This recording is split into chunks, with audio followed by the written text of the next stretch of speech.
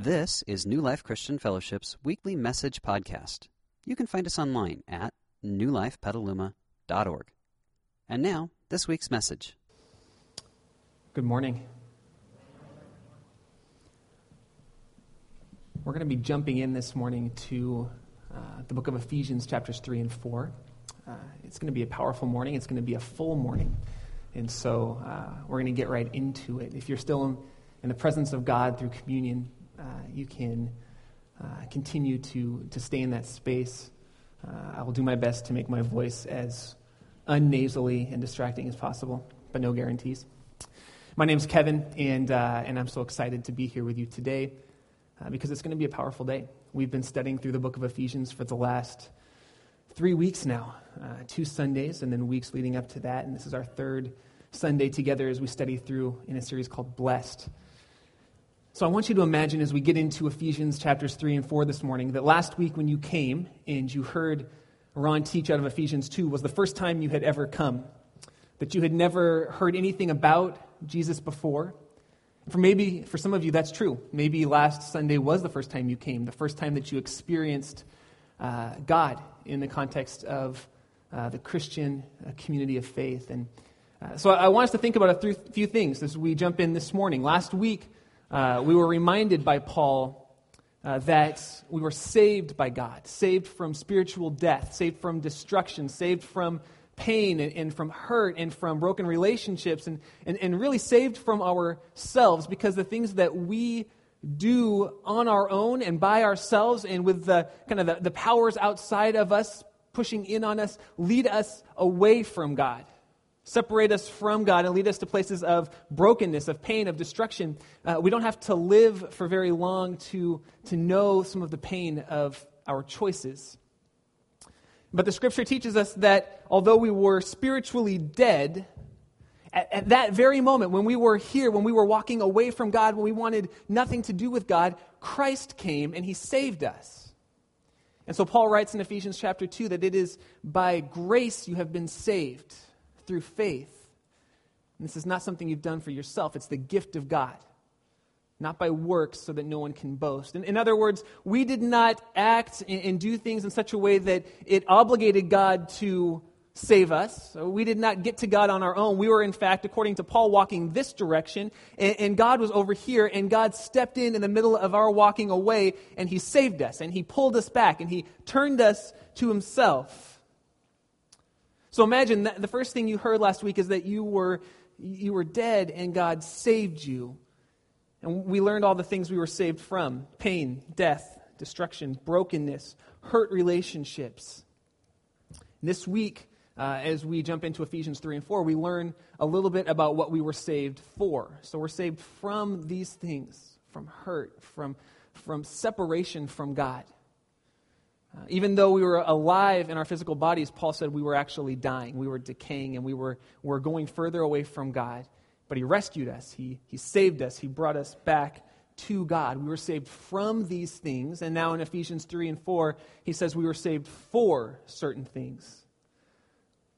I want you to know, if you're here this morning and you've never come into an intimate and a passionate relationship with God, His great desire for you this morning is that you would know that He loves you, and that even though you are walking this way, maybe you've never wanted anything to do with God, or maybe you had a relationship with God at some point, but then somewhere in there you just kind of turned and you started going your own direction. He wants to restore relationship with you. He wants to bring you back into a relationship with Himself. He wants to bring life. Jesus said that He came to bring life, and life to the fullest, not some sort of pale, frail, just kind of make it through life, but a full life, a passionate life, a life of purpose, a life of passion, a life where you have vision from God. And so that's what we're going to talk about this morning. God's great desire is that every single person here would know the love of Christ and would be transformed by God, would be saved from these things and saved for God's purposes, God's plan.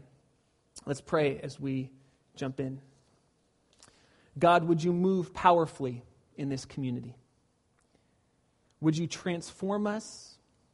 Would you create within us the person that you initially made us to be, that we would be fully alive, that we would be fully human as we fully experience you? We believe that we were made in your image, and God, that you are restoring the divine within us, the creation that you made initially within us as we come and experience you, that you are making us the people that you always planned for us to be. And God, as we talk about your Spirit's work within us today, even as we talk about these ideas, would your Spirit be moving, changing, challenging, transforming, encouraging us, that we could walk out of here changed people. We pray these things in Jesus' name. Amen.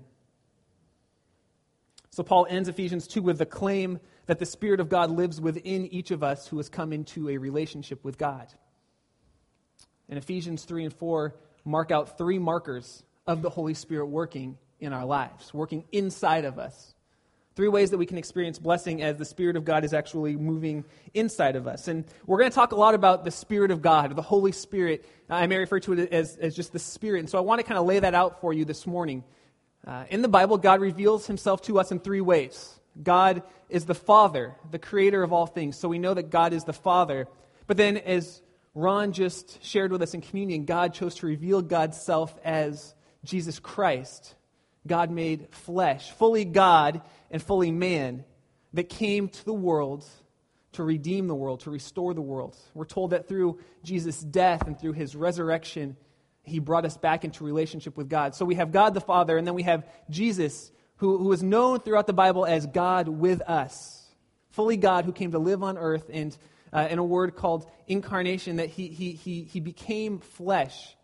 He dwelled among man, and he restored us to God. So we have the Father, we have Jesus Christ, and then we have the Holy Spirit. And the Holy Spirit gets confused a lot, misinterpreted a lot. It's not just this thing, it's not just this idea. It is the third person of God. It is God in spirit, and God's Spirit living inside of us, transforming us. So when I talk about the Spirit, it's not just this idea. It is God himself living and working inside of every person who believes. Jesus said it this way in John 14. He told his disciples, he said, I am going to leave, but don't worry, because I'm going to leave you the Spirit. And the Spirit will be with you, and the Spirit will live in you. So Jesus goes so far as to say, it's good for me to leave. It's better that I leave you because I'm with you, but the Spirit will be with you and in you. The Spirit of God will be transforming you from the inside. And so today we're going to talk about the fact that we have been saved from all of these things. We've been restored to God, and now we have markers of the Spirit of God living in us, working in our lives. And so we want to see what that looks like. In Ephesians chapter 3, verse 4, Paul starts out like this. He says, in reading this, then, you will be able to understand my insight into the mystery of Christ, which was not made known to men in other generations, as it has been revealed by the Spirit to God's holy apostles and prophets. So he says there's something that was not revealed to other generations, but it's been revealed by God's Holy Spirit to apostles and to prophets. And here's what he says in verse 6. Here's the mystery. The mystery is that through the gospel, through the good news that Jesus came, the Gentiles are heirs together with Israel, members together of one body, and sharers together in the promise of Jesus Christ. That word Gentiles is a Greek word ethnos, which is where we get the word ethnicity. It is the nation. So the Jews, the nation of Israel, believed that they were one people, and then everyone else they just kind of called the Gentiles. It's kind of like there's us, there's New Life, and then if we just said, well, there's everybody else. There's New Life, and then there's the Gentiles, the nations, the ethnos, kind of everyone else. And Paul says that the Spirit has revealed something amazing to each of us. And here's, to understand kind of what he says, what's been revealed, we have to know that Paul is writing, and throughout his letter in Ephesians, he's referencing the Old Testament. So Paul will write all these things, and then he'll put little hints, little allusions to the Old Testament, to some reference, to some story or scripture or something that's happening here. And we need to know that in the ancient world of the Old Testament, people groups were largely separated by region or by nation, by ethnicity. It was a largely separate culture. We don't get that as much in the United States because we have many cultures coming together and living together and working together. But in the ancient world, there were very distinct cultures, and you were separated, and each culture had their own regional god. And so this culture would have this god or these gods or idols or lords or whatever you want to call them. The Bible calls them lowercase g gods to reference that they're not true gods. There's one God, and the Bible gives it a capital G. And then there are these lowercase g gods. And so each region had their own lowercase g gods and idols and statues and lords. And they would worship these various deities. And they asked these gods to protect their region, to protect their people, to prosper their group, as opposed to the other groups, to protect them from the people around them, from the other Gentiles, from the other nations. So if it was today, we would have the gods of Petaluma, right? And then there'd be like the gods of Rohnert Park and the lords of Novato and the lords of Dogtown. And we got all these gods and lords and idols going around. And we'd say, God, would you protect Petaluma, right? The Petalumans, the Petalumians. And would you save us? Would you rescue us? Would you prosper us? And would you protect us from those horrible Rohnert Parkians? Rohnert Parkins. Would you protect us? Because you are our God. You're the Petaluma God. But then the God of the Bible steps into this story. And the God of the Bible is a global God. He's different than these lowercase g gods that are regional. This God is a global God. The Bible says that these other gods were made of wood and made of stone, and you could touch them, sure, but it was like this podium. It didn't do anything. It just kind of sat there. But this God moves and breathes and speaks to his people and does miracles. This God is marked by love. This God is marked by a global vision to redeem everyone in the world.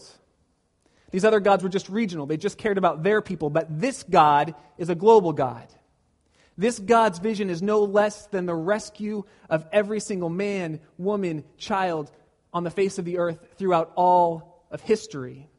And so we have to understand what's going on here, because God chose to reveal God's self to a group of people called the Jews, the nations of Israel. And he said, I'm going to be your God and you'll be my people. But remember, I am a global God. I'm not just your God for your sake. I am your God so that through you, everyone would be blessed. Genesis 22:18, God says, through the offspring of Israel, all of the nations of the world will be blessed. And he's referring to Jesus. He says, through the offspring, through this line of people, Jesus will come and he will restore all the world. It's a prophecy about Jesus, the Christ, God made flesh. There's only one problem. The Jews were a forgetful people. The Jews liked having the God that was real and true and breathing and doing miracles, but they liked him to be their God. They liked knowing that God was just kind of there for them, but they forgot that God was global. But Paul says that one thing the Holy Spirit does is the Holy Spirit reveals that God is not a regional God. He says it was hidden from the people long ago. They forgot this, but God reveals through the Holy Spirit that he is a global God. When the Spirit of God lives inside of us, it reveals that God is a global God that is drawing all people to himself. So we have to ask ourselves, when you think of God, do you think of my God, who can fit in my pocket, who's concerned with my kids and my wife and my mortgage and my sin and my struggles? And all of those things are true, right? To be sure, God is your God. God has a personal relationship with you. But when you think about God, do you also think, but my God's love is not limited to me, to my family, to my church, to my friends. My God's love is so vast that I can't even imagine it. Let's put it this way. I have a 2-year-old, and her name is Maddie, and if she was out in the parking lot right now, and one of you were out in the parking lot too, and one of the kids from our high school group had just gotten their license, and they were driving, and they weren't paying attention. Not that they wouldn't pay attention, because all of our high schoolers are very mature and responsible. But let's just assume they weren't paying attention. And they were coming down the street, and you did not see them, and Maddie did not see them, and they were going to hit you guys. I can tell you, I would pray for you, but I would save Maddie, right? I would do your memorial service. I would visit you in the hospital, but I would save my daughter. I'm sorry. I love you guys. But you know that we have this love that kind of has these circles, right? We love our kids. We love our spouse. And then we love our extended family. Most of us love our extended family. And then we love our friends, right? But the love increases. We have decreasing love as it goes out on our own. And so we put that on God. We say, well, if God loves me so much, if God is so intimately connected with me and so passionate about me, then his love can't be that strong for everyone else. But the God of the Bible is that strong. His love is beyond compare, beyond expression. So he can love you, and he can love someone who is your enemy as much as he loves you. He can love you in this country and love a country that you are warring with as much as he loves you. Our God is a global God. He's not a regional God. And the Spirit reminds us of that. When the Spirit is moving in our lives, it stirs us to action, to help people come and experience this global God's love. I was driving on Thursday afternoon. I actually am a Rohnert Parkin, and so I live in Rohnert Park, and I was driving up Petaluma Hill Road, and I was driving by Sonoma State on Thursday, and the Spirit of God began to stir in me that I needed to go and I needed to pray for Sonoma State, because yesterday they had move-in day, so thousands of students came from all over California and all over the United States back to Sonoma State. And so the next day I went with Maddie and our little chihuahua Chloe, and they walked around the campus, and I followed them, and I prayed. I prayed for every dorm. I prayed for every student who would come back. I prayed that God would move powerfully. I prayed that God would use the ministries on the campus to just draw people in. I prayed that God would use us at New Life to welcome people in. My heart began to be sad as I walked through different dorm areas because I know the legacy of those dorms. This is the party dorm. This is the this dorm. This is the that dorm. And so I began to pray that God would break through that stuff and God would reveal God's self to these students when they come. See, when the Spirit's working in us, it stirs us so that we would pray for other people to come and experience God. And when the Spirit of God is working within us, it stirs us to actually go out and invite other people to come and experience God. That's a marker of the Holy Spirit in your life, is that you remember that God's a global God and you actually take part in that. Sometimes I sit and I worship, and we have a pretty full group today. I mean, there's a lot of us here. But I look around at empty chairs and my chest just starts to hurt sometimes. Because I really believe, and I think you do too, that God has set up our community in a unique way to reach Petaluma. I really do. The way we do ministry, the way we do worship, the way we do small groups, I think everything we do is set up to reach Petaluma. And I look around at these empty seats and I think we could reach hundreds, if not thousands of people. If God stirred, in every one of us, if God stirred us to love, to pray for 1, 2, 3, 5 people, and then to go out and say, would you like to come experience Christ with me at New Life? It's not about numbers. It's about the fact that our God is a global God and our God is reaching out and he's grabbing people and he's connecting with people. God's great desire is to change people's lives. On your notes, I left space for 2 people or 2 families that you might want to pray for, that you might want to reach out to, that you might want to love in such a way that you would actually say, hey, will you come to church with me and check out this God? And so I want to give you a few minutes just to be praying and asking God who he might want to use you to impact. And as you think about that and as you write those names down, I want you to watch this drama. Happy Monday, everybody. I got bagels here. Hey, thanks, Tom. Yeah, no problem. Any special occasion we should know about? Nope, just doing something nice for my friends. Hey, Tom, your lawyer called, left a message. Everything okay with that insider trading thing? You know, praise the Lord, this thing is almost over. You know, when the investigators came, I told them the truth. I did have a friend of that company, but he hadn't told me anything. Remember I told you guys he was just really happy and content lately, and I just had a hunch that things were going well. So, you know, I did my due diligence and bought in. Thank the Lord, I saved all my research files. Well, that must be a relief. But, you know, Tom, there's something different about you lately. And it seems to be a lot more than just this investigation going away. What do you mean?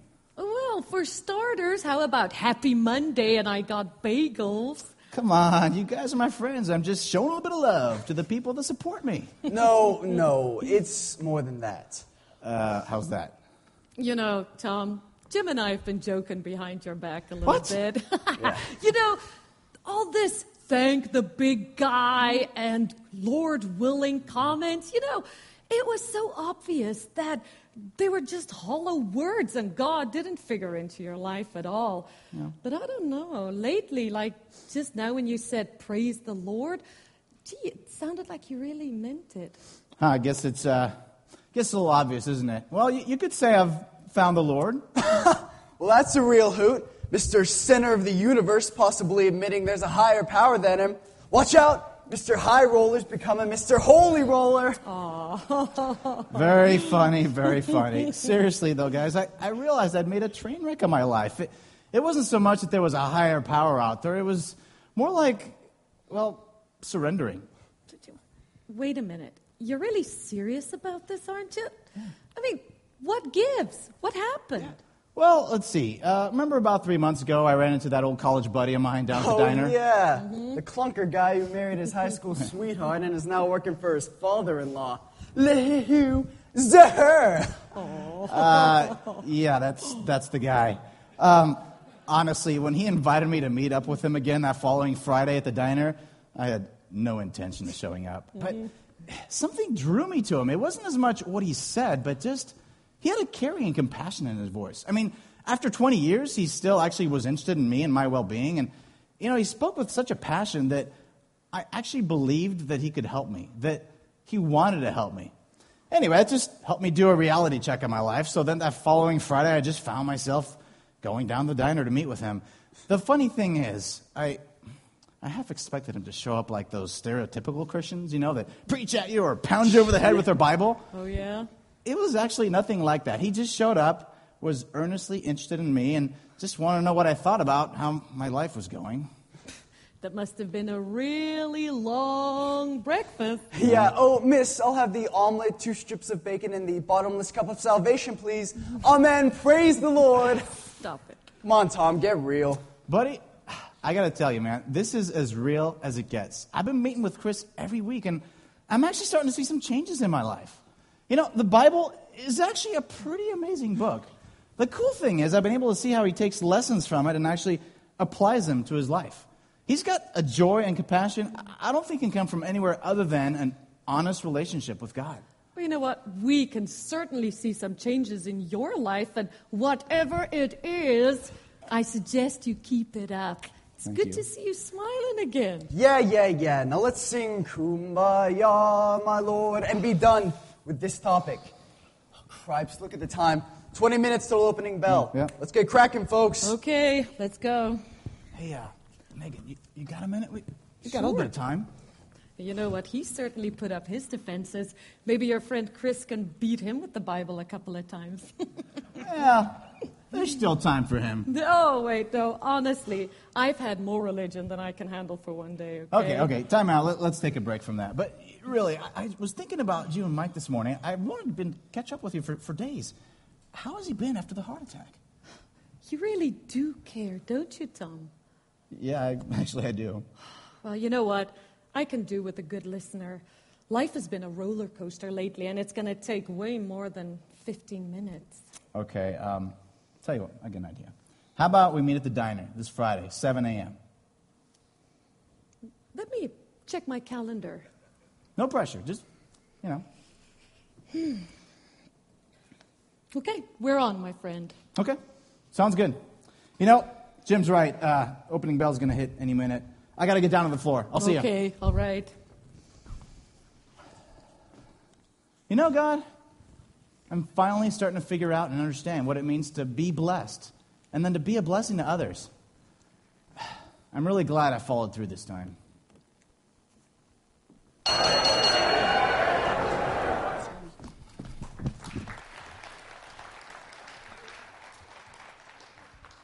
Just dream with me for a minute. We each start praying for 2 friends or 2 family members or 2 families that we know. Asking God how we can love those people, how we can care for those people, how we can serve them, love them like God loves them, unconditionally. And then we ask God, through His Holy Spirit, for ways to invite them to come and experience God with us. What would happen if even half those people came? 300 or 400 people coming to experience God because we said, we'll be faithful to the Spirit moving. The first thing that God does is He grabs hold of us and He reminds us that God is a global God. Let's go on in Ephesians chapter 4. Paul continues to unpack it. 4:1 says, "As a prisoner of the Lord, then, I urge you to live a life worthy of the calling you've received. Be completely humble and gentle. Be patient, bearing with one another in love. Make every effort to keep the unity of the Spirit through the bond of peace." The Spirit of God brings unity in the church. Paul says that our job is to keep the unity of the Spirit. He goes on to tell us in verse 25 what that looks like. "Therefore, each of you must put off falsehood and speak truthfully to his neighbor, for we are all members of one body. In your anger, do not sin. Do not let the sun go down while you're still angry. Do not give the devil a foothold. Verse 28, he who has been stealing must steal no longer, but must work, doing something useful with his own hands, that he may have something to share with those in need. Do not let any unwholesome talk come out of your mouths, but only that which is helpful for building others up according to their needs, that it may benefit those who listen. I'll be totally honest with you, that is probably the single hardest verse in the Bible for me to do. I'm just going to be totally honest with you. I can tell you stories about how I used to get jumped when I was younger because anything other than unwholesome talk or than wholesome talk came out of my mouth. I was an unwholesome talking kind of guy. But God redeemed me, thankfully, because he did not make me strong enough to defend myself. So, there's wisdom in the Bible. So let no unwholesome talk flow from your mouth. Verse 30, do not grieve the Holy Spirit of God, with whom you were sealed for the day of redemption. Get rid of all bitterness, rage, anger, brawling, and slander, along with every form of malice. Be kind and compassionate to one another. Forgive each other, just as in Christ God forgave you. So living by the power of God's Spirit means building up, caring for, showing compassion to, forgiving others, just as God in Christ forgave us. Jesus puts it this way in John 13. He says, a new commandment I give to you, love one another as I have loved you, so you must love one another. By this, all men will know that you are my disciples, that you love one another. Living in God's Spirit working inside of us transforms us so that we can forgive others within this community. So Paul goes from outside, talking about all the people of the earth. He goes immediately to the church. He says if you're living by God's Spirit, you can forgive other people. Living by God's Spirit means that we can put the needs of the other person next to us over our own. Living by God's Spirit means that we don't get easily annoyed. Living by God's Spirit means that we don't hold grudges, we don't take offense, that we make choices based on what would be best for God's community over ourselves. I had that type of experience about 2 weeks ago. So I'm not super technologically advanced, but I like toys. I'm a toy kind of guy, and to be honest with you, I've wanted an iPad ever since one of the guys in our church got one, and it's pretty cool, but I'm not letting envy hold on to me because I'm trying to live by the Spirit. But you know what? They're too expensive, so I'm not getting one. What I really want, though, is a Kindle. You know what a Kindle is? Yeah, perfect, yeah. Yes, you can read books on the Kindle. Not only can you read books, though, this is what I really want it for. You can download files. So I could put my sermons onto the Kindle, and I could have my notes here, and instead of having all this paper, I could just kind of flip through to the next note. I think that would be really cool. I think it would be helpful. I have a friend who's a pastor in Southern California, and he has when he was doing it. I was like, that is cool. So I wanted a Kindle for a long time. Well, next weekend, I won't be here because I'm performing a wedding. Some people that I've known since they were freshmen in college are getting married, and they asked me to come and perform their wedding for them, which is very fun. It's my first time, and so I'm a little nervous, but they're probably more nervous than me because they're getting married. So, or else my pre-marriage counseling did not set them up well. No, they should be very excited. They're a great couple, and I'm happy to marry them. But what's neat is they're paying me for this, so I get this money that is kind of solicited, unset aside money. So I had this great plan. I'm going to buy the Kindle with this money. And then I'll put some aside in savings. And so I was working this all out in my head. I even went over to my friend's house before I laid the plan out to my wife. And I told my friends, I said, this is what I'm going to say to Maria. What do you think? You think she'll buy it? So they coached me on how to present it to Maria so that I could get the Kindle and put some money away. They even threw in a little incentive package for her. She could spend some extra money on clothes, and then we put the rest in savings. So I'm giving Maddie a bath that night, and so I go for it. I present the idea to Maria, and I said, I've wanted a Kindle for a long time, and here's all the things I could do. I could read my books on it, so we wouldn't have all these books and paper waste, and we would just have the Kindle, and I could do my sermons on it, so it'd be really good, and so this is what I want to do. I want to take this much money and buy it, and then you can have a little bit for some clothes, and we'll put the rest in savings. And so there it is. And she looks at me, and as gently as she can, she says, yeah, you could do that. You could do that. But I'm getting more involved in worship at the church. I said, yeah, I know you are. I'm really excited about that because I've been asking her to use that gift to bless our community. And she says, we don't have a keyboard at the church. We've been using one that's borrowed from a school, and they need to take it back because school is starting up. And so what if we took that money and we bought a used keyboard? And in my deep spirituality, I think I mumbled something like, this is extra money that I earned and I want to buy a Kindle. Seriously. At which point she said, let's just put Maddie to bed and we can have this conversation later. And so we went off and we're doing our own things. And I'm talking to God. I'm like, God, this is so unfair because I did all this extra work with the pre-marriage counseling. And this is my money. I want to buy a Kindle. It'll be cool. And I could even use it, for some church things. And the Spirit, I don't know how else to explain it, but it's like God hit me over the head. He said, you want something for you. She wants something that could bless God's people. You got to buy the keyboard. You just have to. And it was like a light went on. And so I went down to her and I said, yeah, you're right. We need to buy the keyboard. And I'll get the Kindle at Christmas or whenever. We'll just get one later. And I'll be totally honest with you. When the Spirit of God begins to move in our lives, one of the markers is that we put God's community, God's people, over ourselves. Their needs over our needs. And sometimes it's not easy. But letting God's Spirit move means that God will direct our choices. It's like I wanted to do this one thing, and God just said, no, we're not going to do that. That's for you. I want this for God's people. And again, that's just one thing. But when you get annoyed, does God give you patience? When you are wronged, does God cause you to forgive? When you talk about people in the church, can you talk as loud as you want because all you're saying are things that would bless that person? That you're building that person up, you're caring for them. These are markers of the Spirit of God moving in our lives. So it starts outside. The first marker is God's Spirit turns us outward to remind us that God is a global God and God invites people to experience Him through us. The second marker is that God brings unity in how we interact in the church. So that by the way we interact in the church, the world might know that God is real. And the third marker of God's Spirit moving in our lives is that God gives us gifts that He wants us to use. Chapter 4, verse 7 says this, each one of us, grace has been given as Christ apportioned it. Verse 11, it was God who gave some to be apostles, some to be prophets, some to be evangelists, some to be pastors, and some to be teachers, to prepare God's people for works of service so that the body of Christ may be built up until we reach unity in the faith and in the knowledge of the Son of God and become mature, attaining to the whole measure of the fullness of Christ.